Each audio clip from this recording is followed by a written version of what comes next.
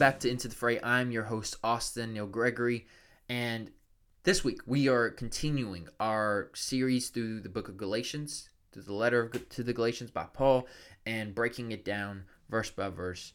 This one is titled, What is Faith?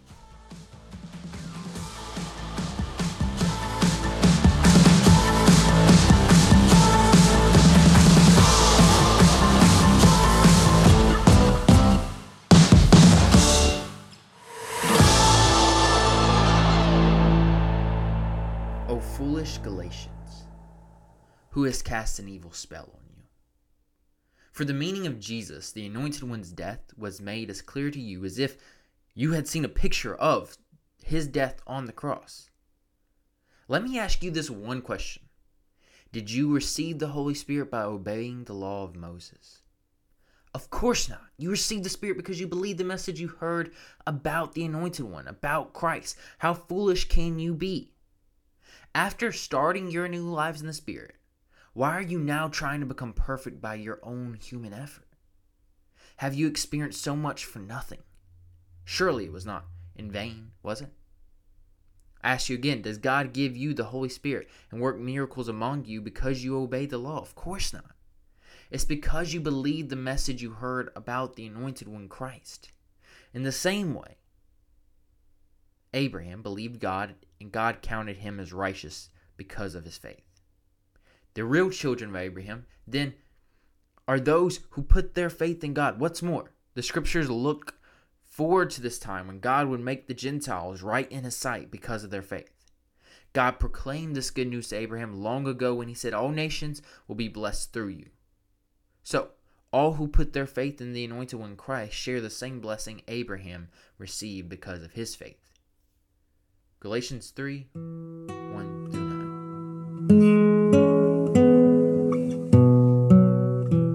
It is in these verses that we begin to see Paul setting up what I believe is an overarching vision for where he will take us for the rest of the letter. As you may remember from previous episodes, the tension Paul is addressing here is one of law versus grace. But not law versus grace in the sense that these believers thought they could earn God's favor. Rather, these early believers were in a predicament of sorts. The Jews in their history had made covenants with this one God named Yahweh. Along with those covenants, these promises that Yahweh would restore this people, Yahweh also gave this people his law being the Torah. The law that these people were given had a purpose, and it was to help set this chosen people apart from all the other nations.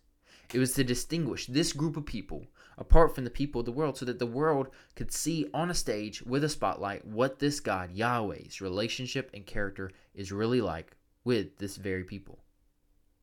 Jesus comes onto the scene though and claims to be the Anointed One, the Christ that was promised to redeem Israel. But there was a problem. This Jesus character was not what the Jews were expecting. He often challenged the people of Israel to look at the law deeper with sayings like, if you look upon a woman with lust, then you have already committed adultery. Or if you hold up anger in your heart against someone, you have already committed murder. Along with a push to look at the law in a deeper sense, Jesus also challenged Jewish people in how they approach religious holidays like Sabbath by saying, man was not made for Sabbath, but the Sabbath made for man.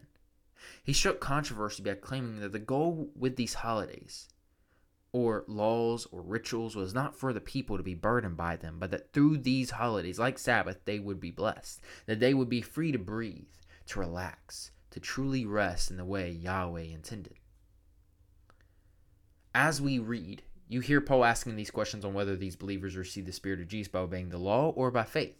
And what Paul is doing here is he wants the people of Israel and these Gentiles who have bought in to understand that faith is what makes them a child of God, as Paul says in Galatians 3, verses 7 through 9. The real children of Abraham, then, are those who put their faith in God. What's more, the scriptures looked forward to this time when God would make the Gentiles right in his sight because of their faith. God proclaimed this good news to Abraham long ago when he said, all nations will be blessed through you. So, all who put their faith in Christ share the same blessing Abraham received because of his faith.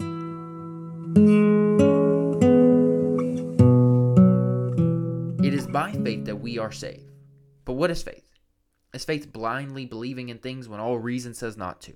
Is faith confidence because you did your homework, you know the right answer, and thus you can confidently put all your belief into this thing to get the result that you are asking for.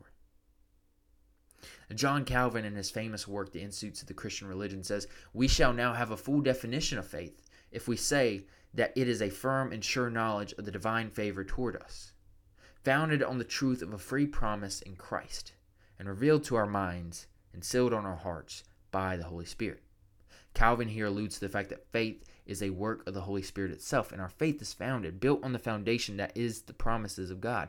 That is not just a mere head knowledge, but it's the truth that had been sealed upon our hearts. Faith is deeper than mere belief. It's a miracle in its own right.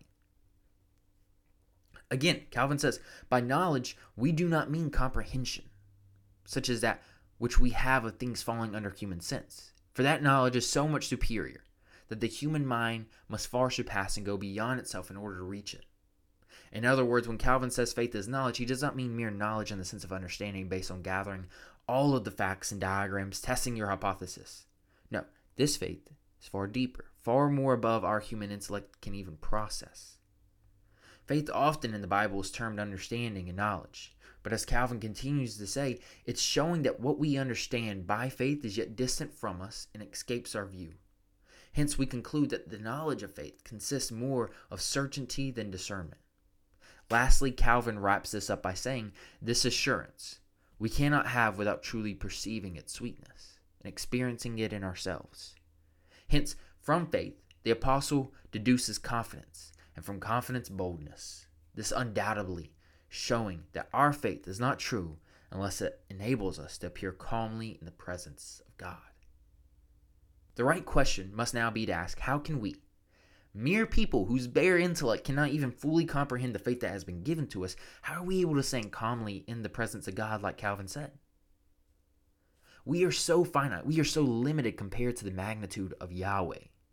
Over and over again, as you read the scriptures, it's baffling the kinds of people like you and me, who are able to have this beautiful relationship, this friendship with Yahweh, when they, like all of us, are messes in the making. Every morning we get up, our natural self immediately begins to drift its way into sin. Yet, even though that is our natural state, somehow we are able to experience this calmness before the Almighty.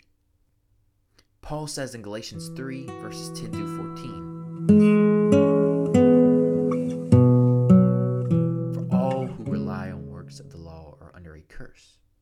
For it is written, 'Cursed be everyone who does not abide by all things written in the book of the law, and do them.' Now it is evident that no one is justified before God by the law, for the righteous shall live by faith. But the law that is not of faith, rather the one who does them shall live by them. Christ redeemed us from the curse of the law by becoming a curse for us. For it is written, 'Cursed is everyone who is hanged on a tree,' so that in Christ, the anointed one Jesus, the blessing of Abraham might come to the Gentiles, so that we might receive the promised Spirit through faith." See, the law that was given to the children of Israel was not a law given in order for these people to be made right with Yahweh. It's actually the opposite. In a time in history where many cultures would have done this list of things, this list of tasks and duties in order to gain favor from whatever or whoever God they worship, for the Jews, Yahweh gave them a law that they, even on their best day, would not be able to perfectly follow. The law was actually a burden. If you were to look at the law, you would feel the weight you must carry from all the times you had broken it. You would live in a state of shame and guilt. And then for Jesus to come onto the scene and push people to look at the law even deeper, at a heart level, we all just would stand back and realize we are hopeless. The law reveals to us that we are a broken people. There is nothing we could do to truly gain favor from Yahweh. As Isaiah 64:6 says, "All our righteous acts are like filthy rags." As Paul says, it is evident that no one is justified before God by the law. Rather, it is by faith that we are deemed righteous before God. But the act that made this even possible is the act of Christ, the anointed one, Jesus of Nazareth, taking our place. In theology, this act is called the Great Exchange, where the perfect sinless Son takes the shame, takes the burden off of the broken, imperfect, unrighteous Son and puts it on himself. Or as I had it communicated to me when I was in high school, and how I teach our kids and youth at the Bridge. It's as if you were standing there condemned in a courtroom. Everything you did wrong had just been charged against you, and now you stand condemned. You've got a life sentence on your head. The death penalty is not even enough to amount to what you did.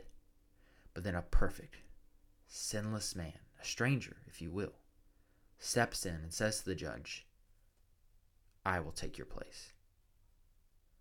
I'll take all the shame of your sin being exposed. I'll take all the humiliation and stand there naked on a cross. I'll take the death penalty so that they may live. And there it's done. The great exchange.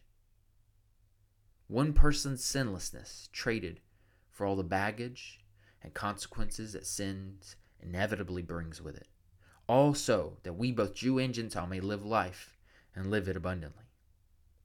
We must grapple with the fact that it's by the work of Jesus that our faith is even made possible. Our faith is a gift, and it is by faith that we are saved.